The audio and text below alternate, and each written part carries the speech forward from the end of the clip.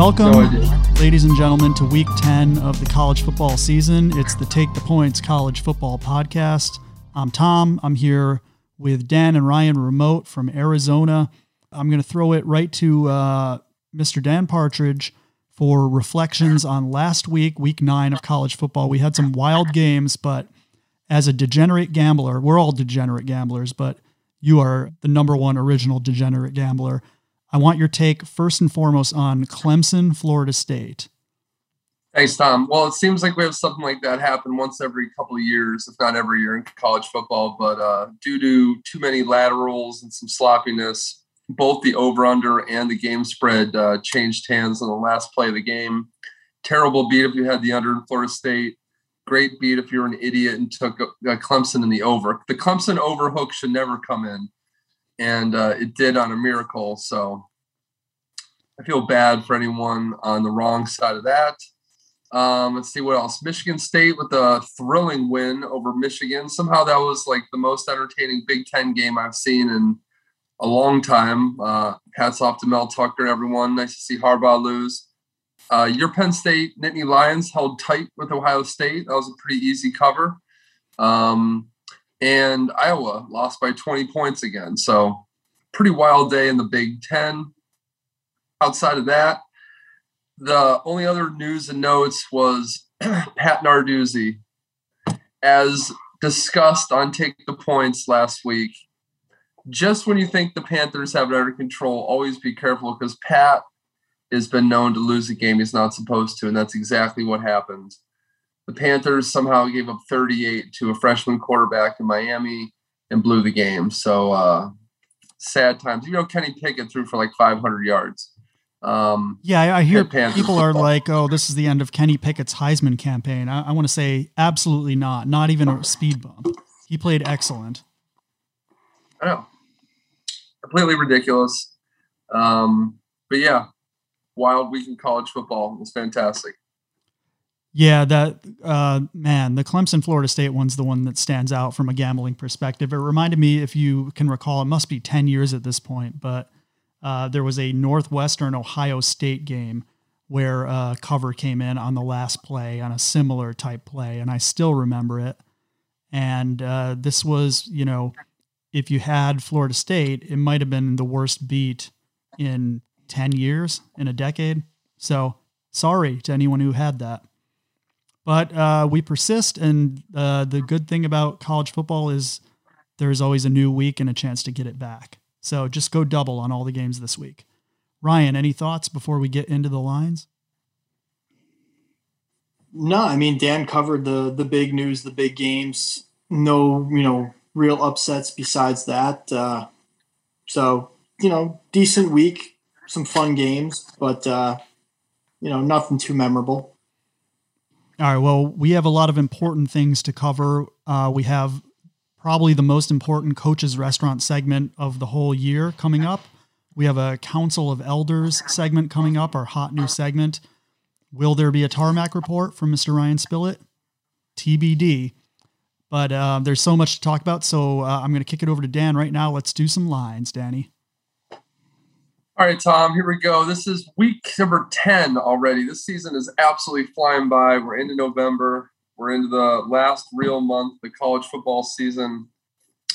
We got crazy fucking action during the week with 100 points being scored. And there was some great action on Tuesday. I don't know if you guys caught any of it, but like a 52-49, a 35-33, 31-25 game, 42-30 yesterday, 52-47 yesterday. It never fails. It really was the best thing on TV by far on Tuesday and Wednesday. There's no reason to watch any like network TV shows or any other random sports. Just watch the MAC Tuesday, Wednesday. It's better than anything else. Yes, it definitely beats NCIS Minneapolis or whatever the hell's on Tuesday nights these days. Right. All right, we're going to jump right into the weekend. We're going to go Saturday morning, Missouri at Georgia. Georgia laying 39, total 59.5. Missouri 0-8 against the spread, worst defense in the SEC, and it looks like their quarterback also is going to be out for this game. 39 is a lot of points to lay in any SEC game, but this is very similar to me of like the Ohio State-Indiana game where Georgia is going to score in the high 50s on their own. And I'm taking a Georgia overhook. Would not be surprised if it's 63-6. You guys got anything to add for this one? Oh, see, I thought you were going the other direction. I'm going with what we call the Utah window of a Georgia huge line and an under. Georgia 56-3. Ooh, you guys are so close. 45-0. Bulldogs need another shutout. They're due. Excellent performance by Georgia last week against Florida. We all agree that Missouri's scoring 3 points max, right? I'm going to go 6. 6 is their max. They will not get to 7. I'm going to bet the team total under. 2 field goals or a missed 2-point conversion late in the game. Missed 2-point conversion in the fourth quarter against the 5th string Georgia defense.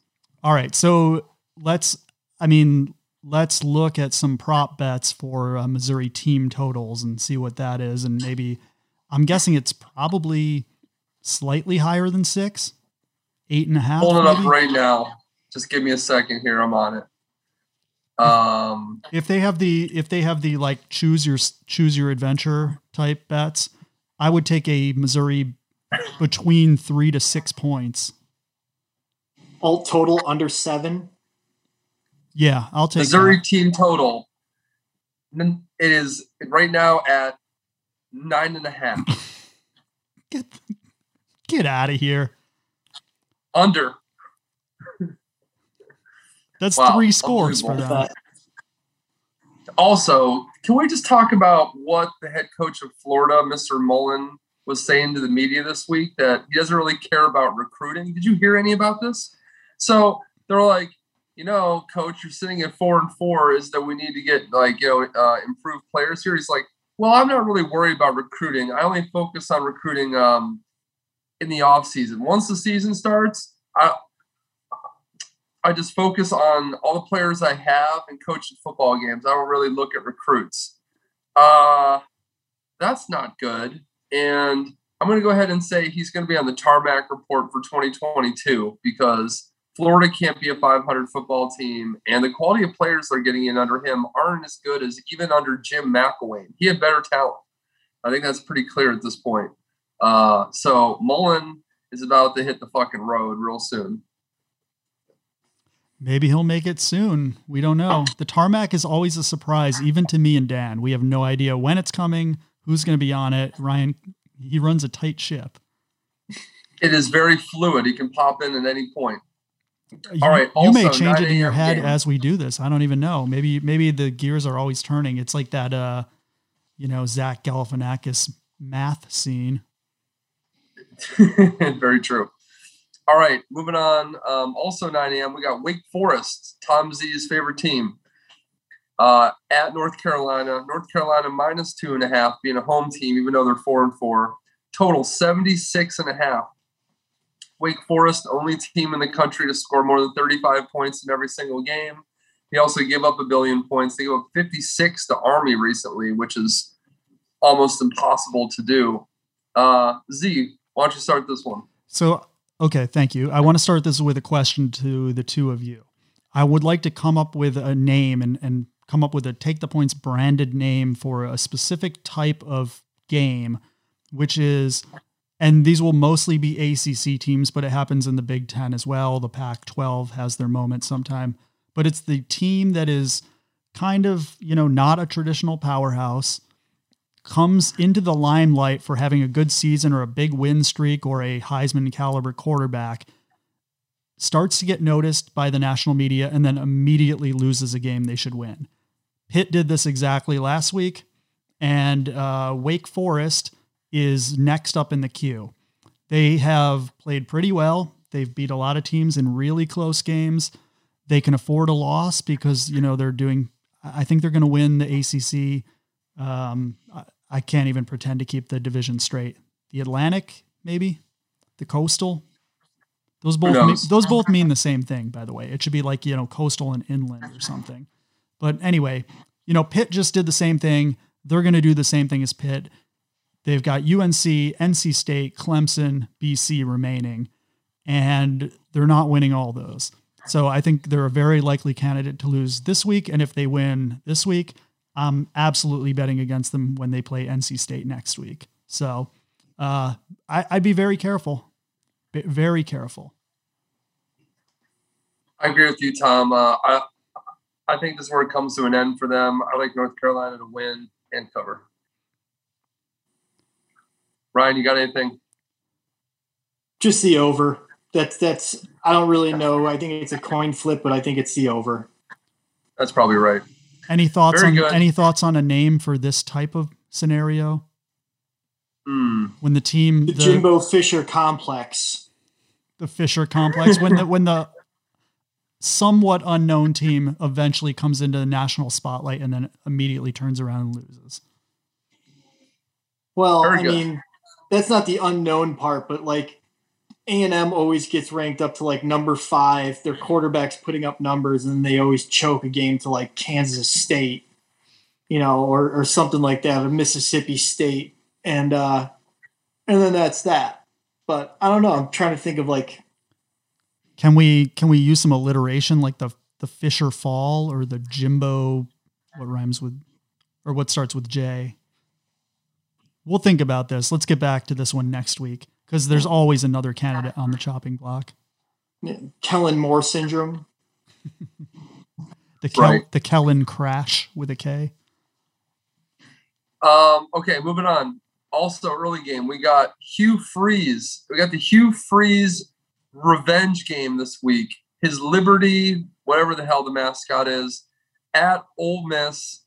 Ole Miss laying 9.5, total 67. This is a very interesting game. You got Hugh Freeze back in Ole Miss. You got the quarterback for Liberty trying to put some NFL tape together. He's had kind of a mediocre year, but this is his national spotlight game. Ole Miss has a ton of injuries. All 3 of their top wide receivers might miss this game. Matt Corral is also banged up, and they also lost their number 1 offensive tackle last week for the year to injury. Ole Miss really, really unlucky this year with injuries. It's holding back their offense. Ole Miss hasn't been scoring a lot of points. And if you had the over in the Auburn-Ole Miss game like I did last week, you're upset to see that a total of 6 points were scored in the second half by Auburn and Ole Miss after a 48-point first half. 3 points for each team. This is an interesting game. Liberty plus 9.5 intriguing to me. I'm going to take a flyer on it and say they can keep it close. I also like the under 67 in this game. I don't think Ole Miss scores as many points as people think anymore, and their defense is still an SEC defense.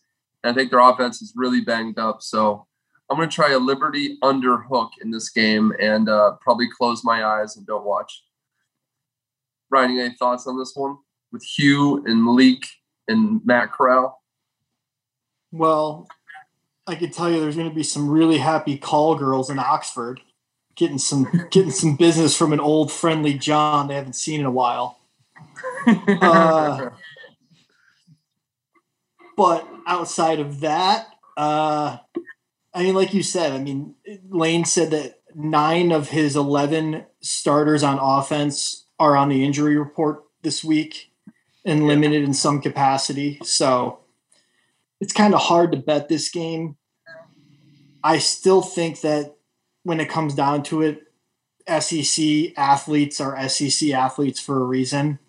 And so if I'd had to pick a side, I'd still take Ole Miss and lay the 9.5. Lane loves a good backdoor. He's got a little Urban Meyer in him, up 13, and he's like, oh, we got 2 more in us. There's 3 minutes left. Yeah, I'm very true. I'm on board, I think, with the under for the reasons you said, Dan. Hugh Freeze is definitely a I'm immunized guy, right? Like Aaron Rodgers. That's right. I think you're right. 100%. All right. He's at Liberty. They're protected. I'm immunized. Classic move. Aaron Rodgers, by the way, he did the R. Kelly defense where he's like, define underage. It's like there's certain questions where if the answer should just be no. And if the answer is anything but no, or a straight up yes, like if you ask someone, are you vaccinated? And they say anything besides yes, then it's a no, right? For future reference. If they say I'm immunized, they say like, I've, received the treatment or whatever it is. Like if they say anything besides just the word yes, let's just assume that's a no going forward. Yeah. If they go, I have antibodies. Yeah. That's a no. That's great. Great. All right. Just a point of reference. Moving on. Very true. All right, moving on. I don't really care about the point spread and total in this game. I just want to talk about two things. We got Illinois at Minnesota. First of all, as predicted last week on Take the Points, the lock of the year did come in. Rutgers covered and beat Illinois. Thank you very much. Mm-hmm. And secondly, Minnesota just extended PJ Fleck. I wanted to get your take on that, Tom. They're 6-2, even though they lost to Bowling Green earlier this year in their rank. Was extending him the right move? Yes. I think so. 7 years might be a little extreme, but I don't think they're in a position to get anyone better. And he's flown a little under the radar because they got off to a really bad start this year, but they've turned it around and they've been okay. They're actually like, it's hard to believe, but they're actually like leading, or I think tied for the lead of the Big Ten West. Like there is a legitimate chance that this Minnesota team might be Ohio State or Michigan State's opponent in the Big Ten championship game. And who would have thought that, 3 weeks into the season? So I think he does a good job. I mean, the big test of him will be recruiting, because he did a great job when he first came in, but obviously those aren't his guys. And he kind of got lucky with, a couple NFL caliber receivers, Tanner Morgan, who proved to be a pretty capable quarterback. And then Muhammad, a good running back who now is injured, but can he like continually bring in players of NFL caliber? And that's something we won't know for a few years. But to me, you're not getting anyone better up at Minnesota right now. So yes, it's the right move. But it doesn't mean that they're going to like go out and win the Big Ten in a couple of years, if that makes sense. It's a good move because the alternative is the competitor he's going against this weekend. And that would be Mr. Brett Bielema. Correct. And yeah. I think speaking of coaches and contracts, I think this is a good time to jump into a tarmac report. There we go. Very good. Nice. All right. I knew I was going to talk about this game for a reason. Very good. That's right. I was waiting for an in, and this is a great in. We're going to get to Mr. Bielema, but we're going to have to wait a little bit. Because at number 5, down in the state of Florida, Butch, you're terrible. You're 1-7 now. You're in a state that's so loaded with talent, and all these other teams in your state are putting like good records, winning records, and you're just 1-7 and useless, like out of your element. You got to go. Can I say that hang on before you go on. I love that Butch is now just a one name, like Cher or Brittany, Yes, yep. But I do have to distinguish because there's 2 terrible Butches. And as you recall, a few weeks ago we decided we would merge them into one person. That's fine because Butch Jones was not on the list, but he'll be back. He's taking a week off. Because at number 4, we have down in Durham, Cutcliffe. Oh man. This is going to be a great Kenny Pickett Heisman revival week when they go down to Duke and he throws for 500 yards against that pathetic team. Like, I don't care if you have a history as a quarterback guru. Your defense is unbearably bad. Like, it's time to go. You're old. You're out of touch. You can't recruit. Yeah, I love Cutcliffe, as you know, and I defend him for all the good he's done, but so that we can skip this game later on, your prediction on Pitt Duke's 100% correct. They're going to dominate, and I'm saying 600 yards.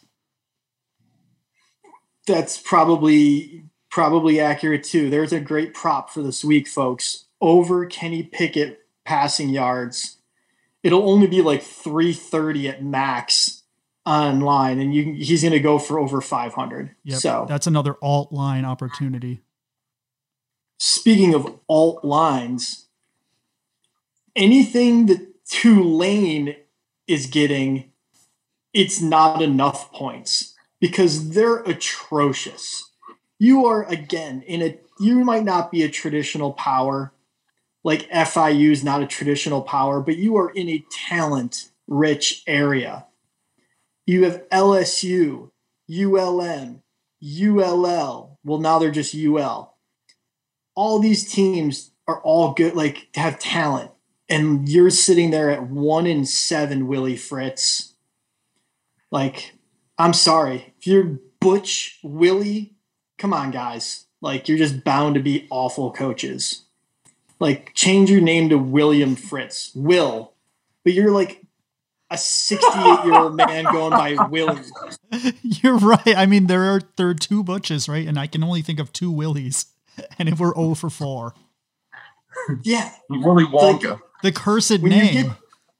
When you get to a certain age, you just have to switch it up and be like, I'm William Fritz now.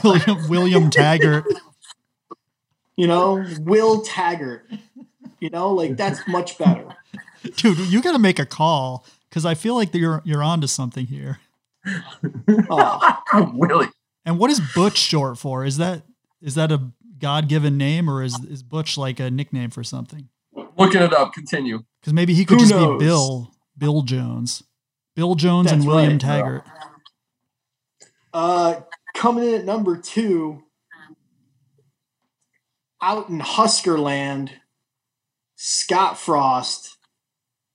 Oh, man. So Purdue gets the big win a couple weeks ago. They get the big win. Then they choke like we all knew they would to Wisconsin. And you're like, oh, that's it for Purdue. They got their one win of the year. And then they go into Lincoln and beat Nebraska. Like, come on, Frost. You're getting close to rock bottom here. You just let Purdue come into your house and beat you. And coming in at number 1, speaking of letting teams come in and beat you after a big win, Bilemma, we kept you off the list last week because you're a big Penn State victory. And then you let Shiano come in with his Paul Bunyan axe in true Big Ten style and chop the shit out of your awful squad.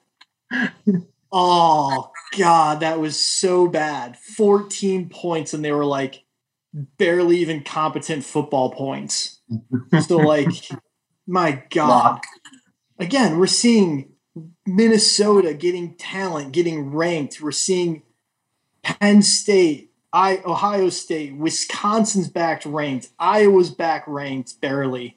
Like, my God, you're just awful. And you're sitting there with Chicago and all this talent, and you just can't do anything. You blame your players. You're a dick. Go back to Golden Corral. You're done. Very nice. I want to just say for Scott Frost, we got a commercial flight waiting for you, middle seat to Bradley Airport. Come on over to UConn and be the next coach. We're ready for coming. you. I know. It's bad. It's coming too. All right, Dan, what do you want to do next? I want to talk about the real name of Mr. Butch Jones, which is Lyle Allen Jones Jr. That's way right. Better. Do that. That's like a country singer. Jr. That's like an old school country singer. Lyle Allen Jones. That's amazing. That's like a country singer who drinks a whole bottle of whiskey and then punches a dude like mid-song. Yes. Okay, going back to the lines here, you touched on it briefly. Pitt at Duke. Just want to mention that the team total for Pitt this week is 42.5. Take all your money and put it just on that bet because it's going way over. By the way, first half, Pitt team total is 21.5. I think they got 21 coming at the end of the first quarter in this game.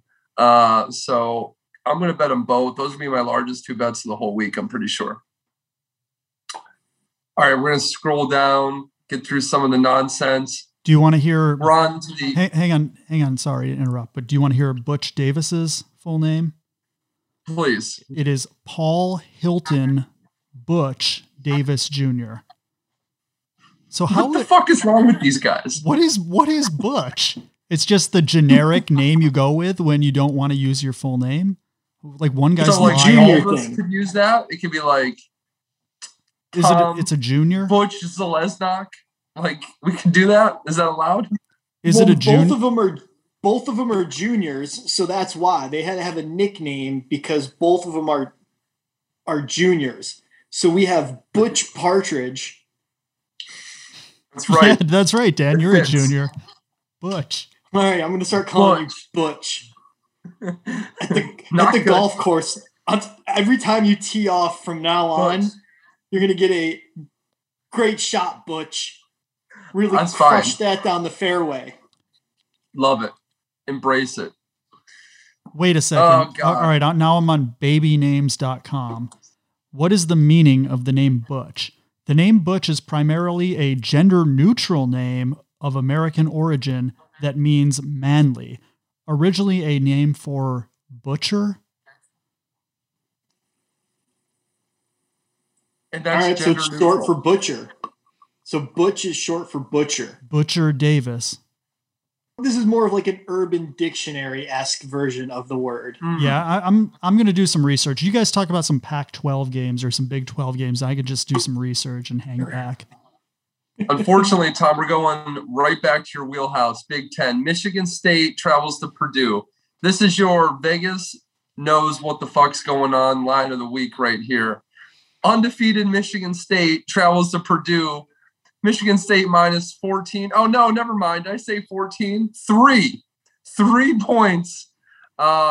Purdue with 16 wins in program history as an unranked team over a top 5 team, by the way. 16. However, I think that this is not going to happen this time. I think everyone's onto it now, and Michigan State's aware of it, and they're going to take care of business in a sloppy game. But that being said, I'm not touching this one. Tom, you got anything on this one? I'm glad you said that because I 100% agree with what you exactly just said. Purdue got theirs already. They got their one against Iowa. They got Michigan State this week, and they got Ohio State next week. So I think they're going to get cooked by both of those teams. But don't you worry, Michigan State's loss is coming. Most likely. All right, we're going to go on real quick. Let's go to Cincinnati, who hosts Tulsa. Number 6, Cincinnati now, laying 22.5 points, total 55. Tulsa's 3-5. They're not that good this year. This is an easy Cincinnati bet in my mind. Luke Fickell has worked at Ohio State and understands how this works in November. If you need to jump from 6 to 4, you need to beat teams by 100 points. Expect Cincinnati to keep the throttle down, starters in the whole game, full playbook, go for the jugular. I like Cincinnati and the over in this game. I see Cincinnati scoring more than the total themselves. I'm betting Cincinnati team total, and the over all in this game. Ryan, you got anything to add? I do, because as we know, with these committees, they like to look at like opponents, right, when comparing these teams. Mm-hmm. So Cincinnati is playing Tulsa. Tulsa played Ohio State week 3. That was 41-20 Ohio State, which means Cincinnati has to way outperform a 41-20 win. So the committee looks at it and goes, similar opponents, holy shit, they beat them 63-6.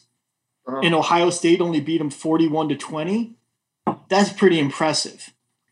So I think, again, Fickle knows he's an Ohio State guy. He's an urban guy. He knows how this works. So go ahead and just book that they're going to win by way more than Ohio State won. And that was only a 21-point win.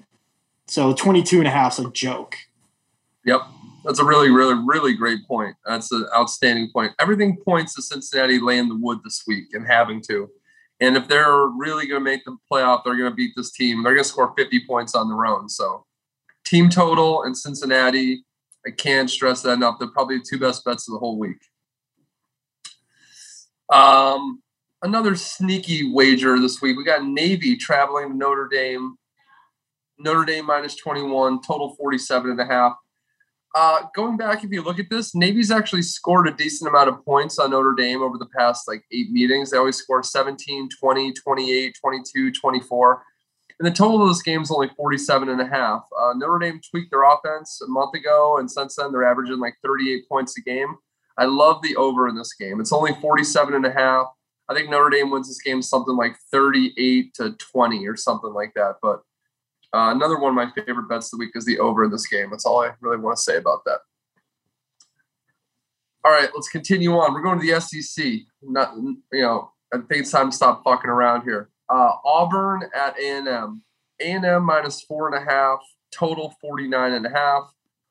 Auburn coming off the Ole Miss game. A&M, I have no clue what they've been doing, but they're 6-2 somehow. A&M has looked terrible all year except for Alabama, but you look up, they're 6-2 and ranked 14.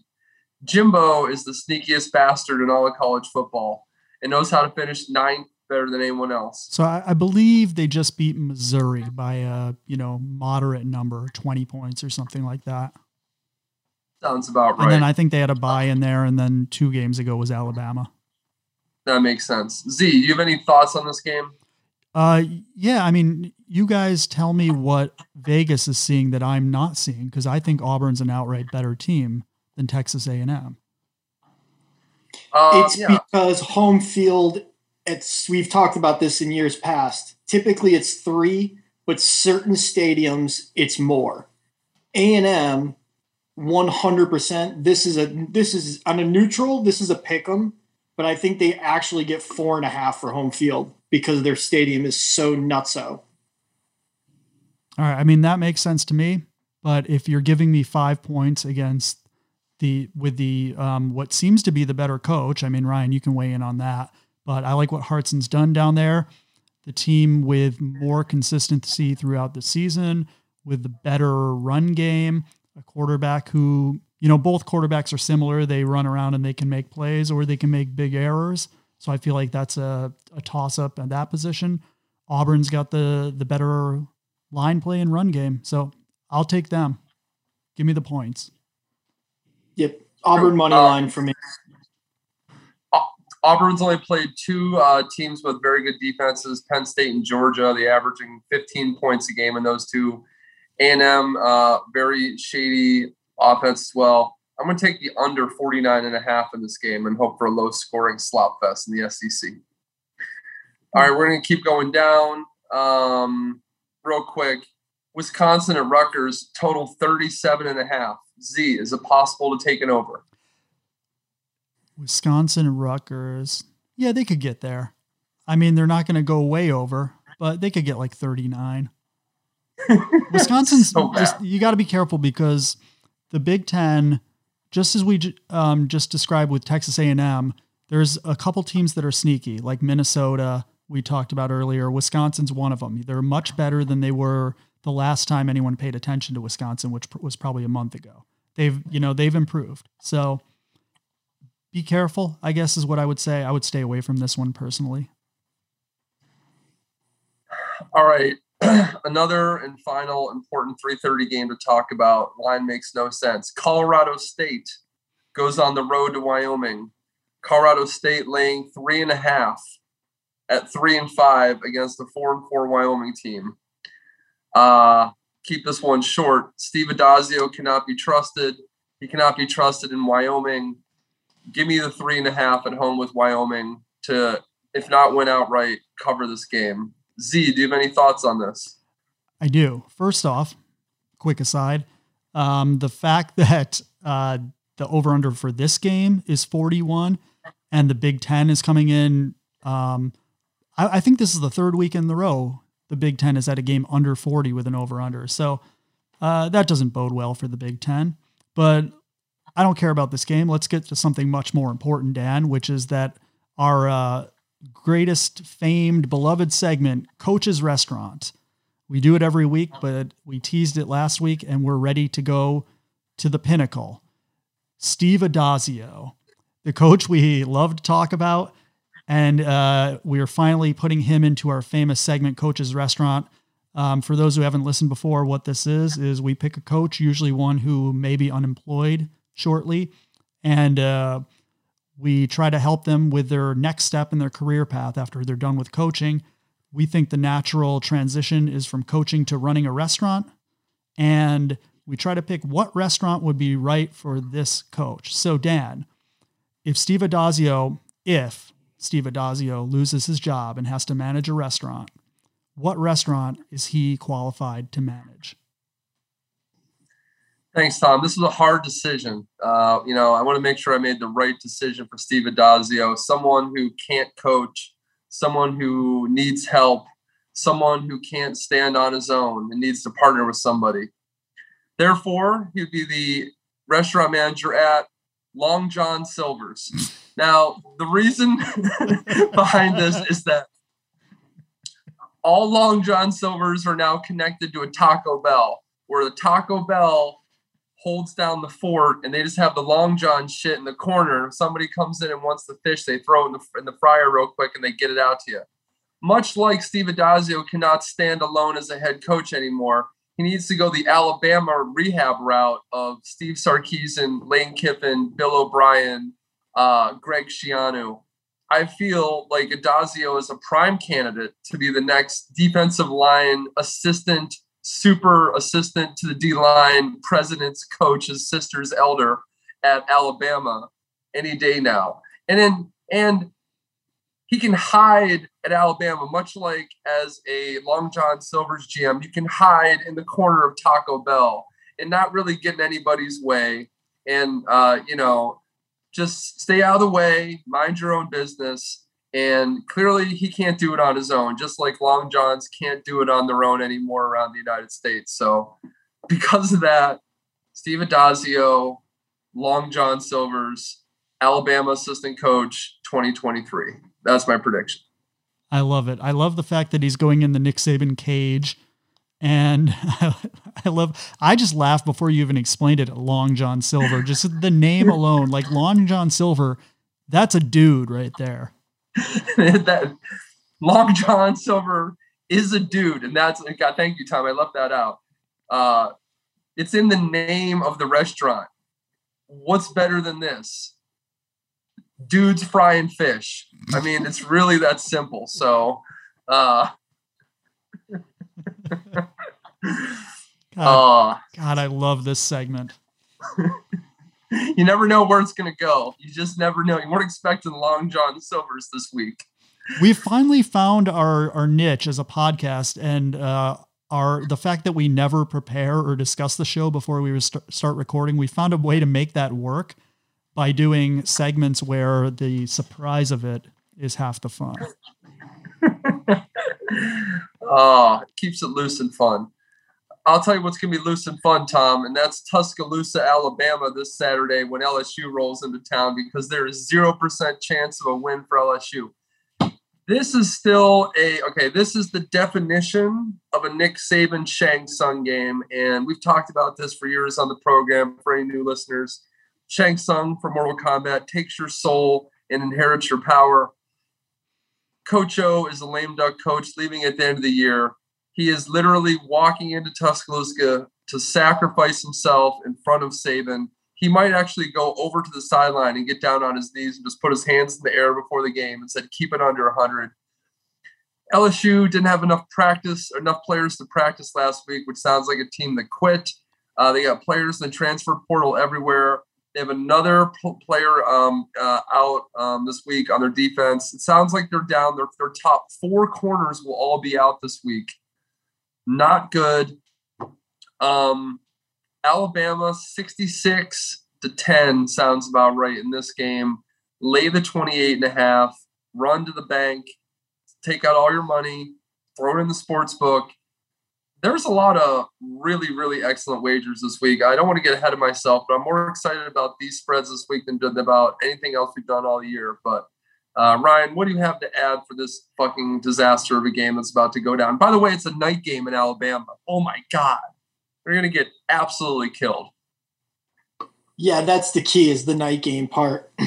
I mean, God, there's no way you can take LSU. 28.5 is a lot of points. What's that Alabama team total?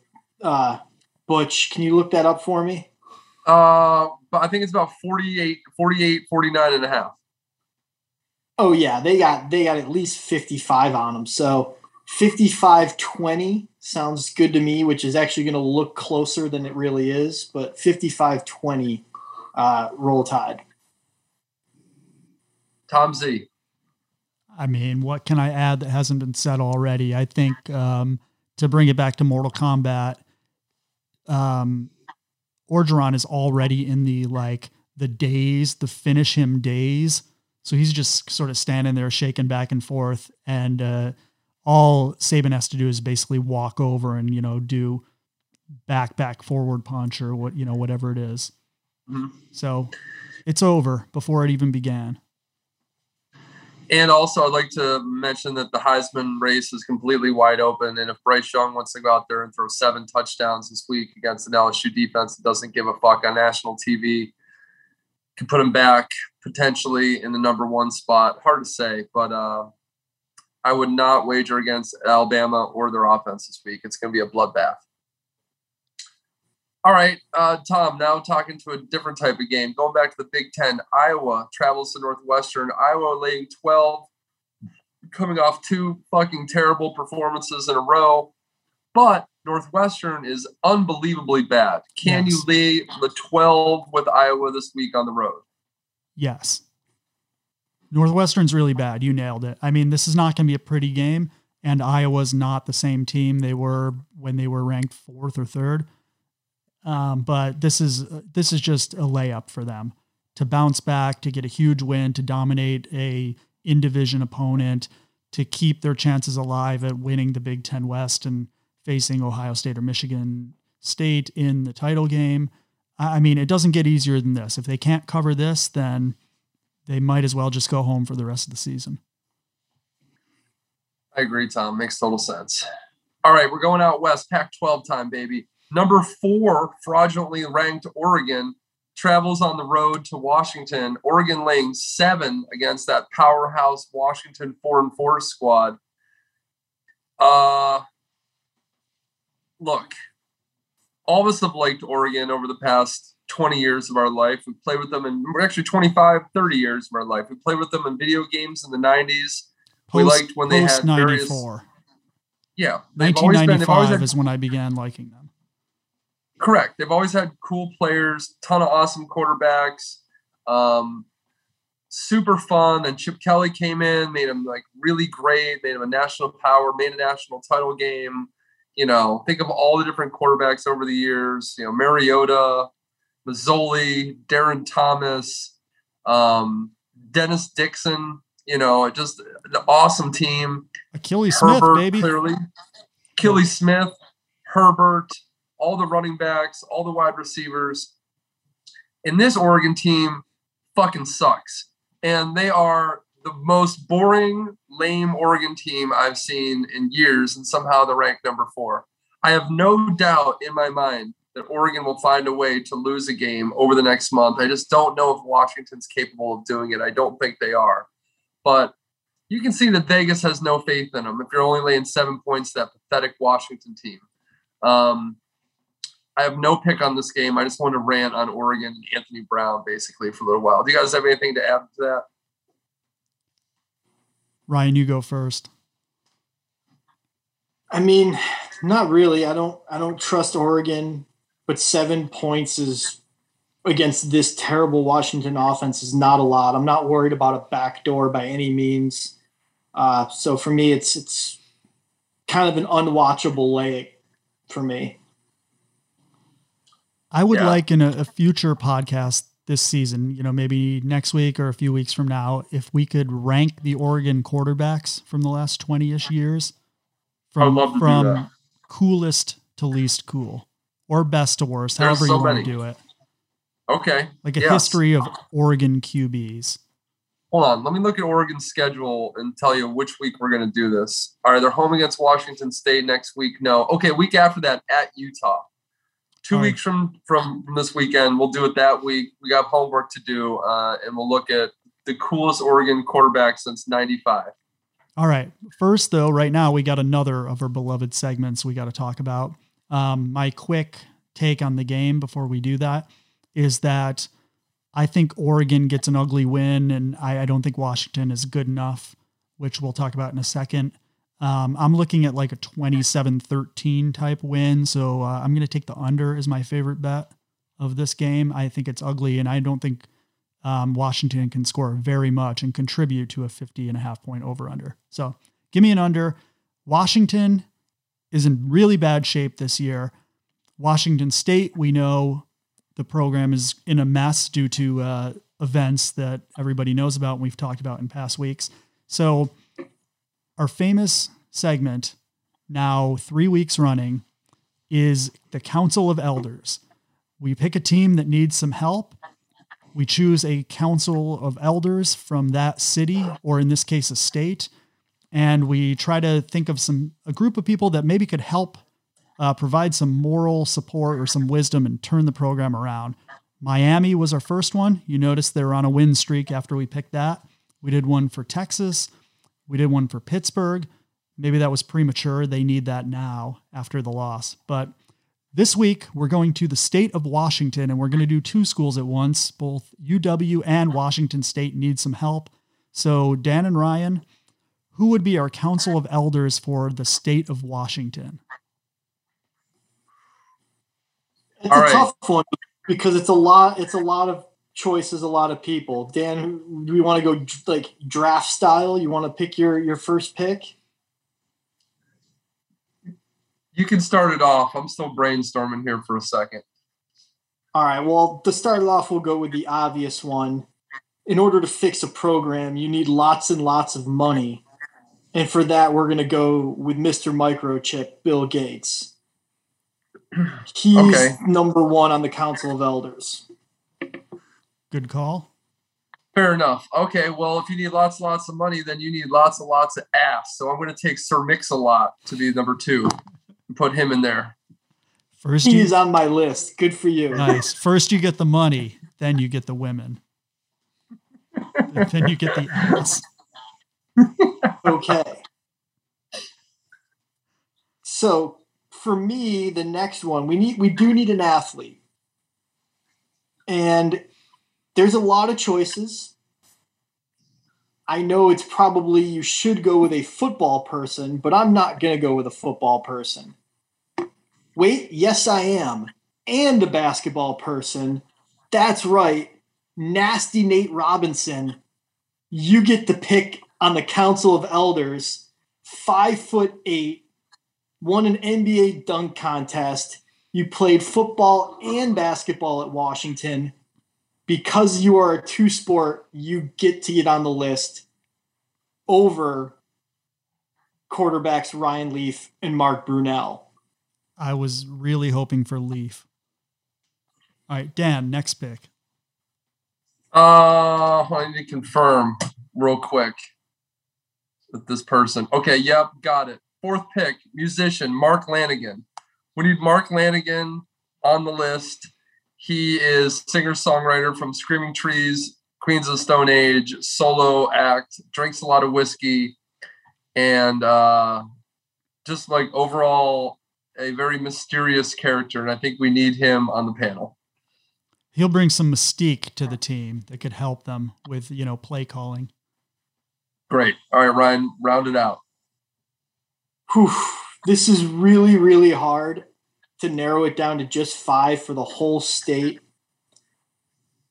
there were some options. I thought about maybe Jamal Crawford. My boy Jay Crossover seems to be the most popular and the most obsessed with the state of Washington athletics, promoting Washington. I thought about Macklemore. He's in there. But I think Sir Mix-a-Lot is the better artist. Even better than Washington alum Kenny G. However, I'm going to go with the person who I think, despite having Bill Gates on the list, I think there's someone who might be smarter. And if you're going to be smarter than Bill Gates, then you deserve to be on the Elders. And that is Ken Jennings, the winningest player in Jeopardy history. Also, sneaky funny dude, especially on social media. So I like Ken Jennings. He gets in over Dwight from The Office for me because I don't watch The Office. I know that's probably more popular, but I've never seen an episode. So I'm going with Ken Jennings. Dwight from The Office is not exactly the guy you want to turn around the team. Like if we were trying to sabotage the team, that'd be the pick. So we got Bill Gates, Sir Mix-a-Lot, Nasty Nate Robinson, Mark Lanigan. That's the one. And why am I blanking again? Ken Jennings. Ken Jennings. It's very late on the East Coast. I'm losing it. All right. That's a smart, rich, successful crew. And with them, let's see if Washington or Washington State can turn it around and win the North. All right, Dan, what else we got on the slate before we wrap it up? We got two more games to talk about tonight. The first is the UT Horns traveling to Iowa State. Iowa State seems to be coming back around after a rocky start. Iowa State laying 6.5. Texas has lost 3 games in a row. They've lost 3 games this year by a total of 9 points. Iowa State minus 6.5, total is 60. It's not good for Sarkisian when you have a 3-game losing streak and Tom Herman never lost 3 games in a row. So a little bit of heat there. Plus the odd story this week that the Texas assistant coach's wife's monkey. Did you hear about this? Well, you say wife, but I think what you mean is his stripper girlfriend's monkey. Same thing. Yeah, fair enough. His stripper girlfriend's monkey bit a child, I believe, on Halloween. So yes, correct. Just when you think your job of a head coach is hard enough and you're facing 3 straight losses, you got a monkey attacking children from a stripper. That's something you don't, see in the job duty sometime when you sign up for a job. That's when it says other duties as assigned. That's what that literally means. Is what that means to a fucking T. I'm just going to take the over 60. Last game against, the last weekend's game for the Longhorns, they went up and down the field and then fucked it up in the red zone. I feel like this is a high scoring game and Iowa State rips through the Texas defense. Ryan, what you think? Yeah, I was really surprised by that over under, especially coming off. I mean, Iowa State scored 31 last week in a loss at West Virginia. As bad as West Virginia has played this year, to go into Morgantown and drop 31 is pretty good. So they get to go back home against that defense. Yeah, I think that over is the play. I got nothing, but before you get to your last game, let me just, tie up a couple loose ends. I got 3 quick picks and then a question for Ryan. Well, you know what? What's your last game? Because maybe I'm just going to cover one you're already getting to. That'll be USC at Arizona State. You want to go first? Yeah. I want you guys to close out with the big West Coast game. So let me get some East Coast games that I think are just really quick ones. Clemson -4 against Louisville. Clemson is 1-7, I believe, against the spread this year. They really got lucky last week, as we talked about, and I think they just, come back down to normal. They're going to Louisville. I'll take 4 with Louisville. I think they win outright or cover close. Despite all the shit we talked about Florida, they played the really bad South Carolina team who's been really bad this season. And I will lay 18 with Florida at South Carolina based solely on the weakness. No, Dan says no. I don't trust Florida at all. And they just played Georgia and got physically smacked around. Be careful with that one, but okay. Go right ahead. All right. Well, that's my least compelling of the three. The other one is Michigan -20 at home against Indiana. We talked about this many times, but Indiana just can't win against good teams. And Michigan's looking for to sort of like, I guess what you'd call a revenge game after losing to the big brother Michigan State. So they're going to come into that one mad. So I like Michigan -20. And my quick question for Ryan before we move on is about TCU. Who do you want to be the next coach of TCU? And is there anything you'd like to say about the beloved Mr. Gary Patterson?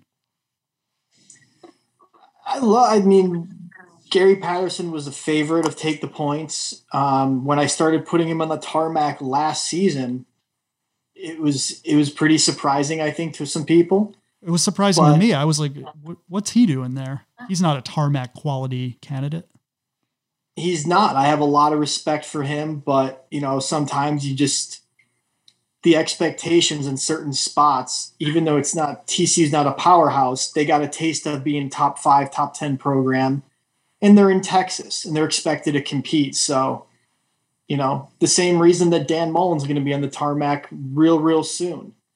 He's not a bad coach, but there's expectations and you're not meeting them. So like Patterson, I think he kind of lost control at the end there. So I think he'll bounce back. I don't know where he'll go next. That's going to be really interesting to me. He's been rumored for like 6 different schools already. Yeah, who I'd like to see come in and take over. He's already in the state of Texas. He's already a beloved college figure. And that would be Kellen Moore of the Dallas Cowboys. Now, will Jerry Jones let his boy go? Because when Jerry gets attached to a coordinator, like he did with Jason Garrett, he made sure to pay him plenty to keep him around, letting him know that he will be the head guy. So Jer Bear's got a lot of money. We'll see if he doesn't pay up and give Kellen Moore a pretty sizable chunk of change, then I would think he would probably interview for TCU. And I think he'd be great. I think he'd be great there. He'd be my favorite, and I know he reached out, so there's some interest. But we'll talk about that in the weeks to come. Dan, let's talk about Herm Edwards and bring it home for the night. USC at Arizona State. This line opened at 10 points. Then it was announced that USC's best wide receiver, maybe the best wide receiver in the country, Drake Landon's out for the year. Then the line dropped to 8.5. Arizona State laid the biggest egg of the entire season last week, home against Washington State. They had turnovers on their first 3 drives, 5 turnovers in all, turned the ball over twice in a 3-play span in the first quarter. And I would like to attribute this to the rare noon Arizona State start time. Let me explain something here. Noon at Arizona State is the equivalent of about 6 a.m. at a normal college campus. There is nobody around Arizona State's campus at noon. I went hiking at Papago Park, which is about 4 miles away from campus on Saturday morning at 10:30. Leaving Papago Park, I get on the highway and I drive by like the highway where the Arizona State exit is. No traffic, 0. Nobody going to the game at 10:30 for a noon game. No one even knew the game was at noon. The players didn't know it was at noon. Herm didn't know it was noon. He thought it was 8 o'clock at night, I'm pretty sure. And they were like, Herm, you got a game. He's like, what? It was a total fiasco. Nobody even knew the game happened. Arizona State played as bad as you possibly could in the first quarter. And I was sitting there going, this is all because no one knew this was a noon game. I'm totally convinced. So I like to point that out. That was one. I've never seen a game like, I'm serious, Ryan. Like, we never see a noon game ever. That never happens. No, Herm was pissed. He had to move his tee time up to like 6:45 a.m. to make sure he could get 18 in before he made it to the stadium. I know. I'm pretty sure no one cared at all in the entire team. And Washington State thoroughly smoked them. Jaden Daniels is not a 5-star quarterback. He's mediocre at best. Arizona State is no good. Herm is not going to be in Arizona State much longer. I would not be surprised to see him just out of nowhere be like, I'm resigning as head coach. It's been fun coming back to college, but I'm an old man. I just want to go back to TV, AKA avoid all the sanctions and recruiting and bad press that's coming their way very soon. They thought they had a chance to win the Pac-12 this year, go to the Rose Bowl, or maybe even a playoff as a pipe dream. That ain't happening. It's the same old Arizona bullshit. Might as well just have fucking Todd Graham as the head coach. No one would know the difference. That all being said, the total of this game is 60 points. I don't see any reason for either team to play any defense whatsoever. Over 60 is my pick. It's a night game again, by the way. It's a 7:30 local start, 10:30 East Coast start. USC scores a bunch of points and they have zero defense. They have no head coach. Arizona really doesn't have a head coach either. Or Arizona State doesn't have a head coach. So just go ahead and bet the over and have fun on Saturday night. This will be a fun game. So if I'm hearing you correctly, we were talking about Spencer Rattler transferring to Tucson, but it sounds like he might be able to come right home to Scottsdale. Possible. Very, very possible. Ryan? Can't happen. I've already stated this on Take the Points. Jaden Daniels' mom is the one that buys these recruits from Florida plane tickets to visit ASU when recruiting's supposed to be banned during the COVID times. So they can't bring in Spencer Rattler to replace Jaden Daniels because then his mom will rat them out. They have to keep him around. He's a Zach Mills front runner for 2 years from now. All right, fellas. Anything else you'd like to add? I've got some good stuff, but I don't think we have time. I'm going to tease for next week that I have listened to the new Limp Bizkit album, and I will have a review at some point this season. Perfect. We forgot to talk about the number one college football story this week, and that is that Central Florida made a civil conflict reference. Oh, right. It's not, it's hard to have a rivalry when one of the teams doesn't have a coach. You know what I mean? Like there's no one to really aim the rivalry at or to stoke the fires. You know, Lou Spagnos or whatever the guy's name is not going to like get invested in this. I don't feel like I don't want to read the whole wiki page, which was our annual tradition where I would just read the Wikipedia page of the civil conflict. I recommend everyone go and just read the page because it's great. But my favorite moment, you guys can name your favorite moments of the civil conflict. Mine was when UCF didn't really know it was a rivalry yet, and they won, and UConn presented them with the trophy in stores, and they left it there on the field and just left and went home and didn't take the trophy with them. That was my favorite moment. What about you guys? It was the highlight. That was the number one highlight. Top that. No. Another good moment was not Edsall. Who's the guy before Edsall? The Notre Dame D coordinator. The very handsome guy who was the UConn coach. You know who I'm talking about. Yeah. Bob Diaco. That's the guy. Bob Diaco. Yeah, he I think was the one who said, UCF was like, we don't want to participate in that rival. And he said, well, they don't get to choose whether they're our rival or not. I'm going off memory, so people might want to Google and confirm the details of the story, but I'm pretty positive that's how it happened. So good. It's so great to have it back. And the fact that UCF posted this, they were always the ones who didn't want to get engaged. So that means that their program has slipped tremendously. The fact that they even want to engage with UConn on this. So good. So funny, man. Yeah, all right. Well, that's pretty much it. Looking forward to that Limp Bizkit review. Also, is Spiritual Machines 2 out yet or what? No, they released a couple of singles, but I believe the album's pushed back to like December or January. But it'll be out at some point, and we will talk at length about Ray Kurzweil. Maybe that'll be like a bonus Christmas episode.